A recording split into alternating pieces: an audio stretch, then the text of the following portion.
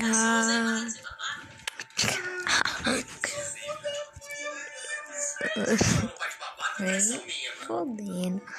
Nem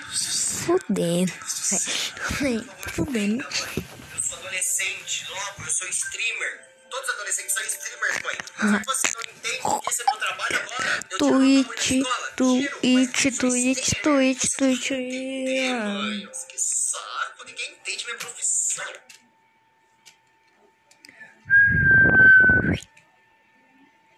Podcast.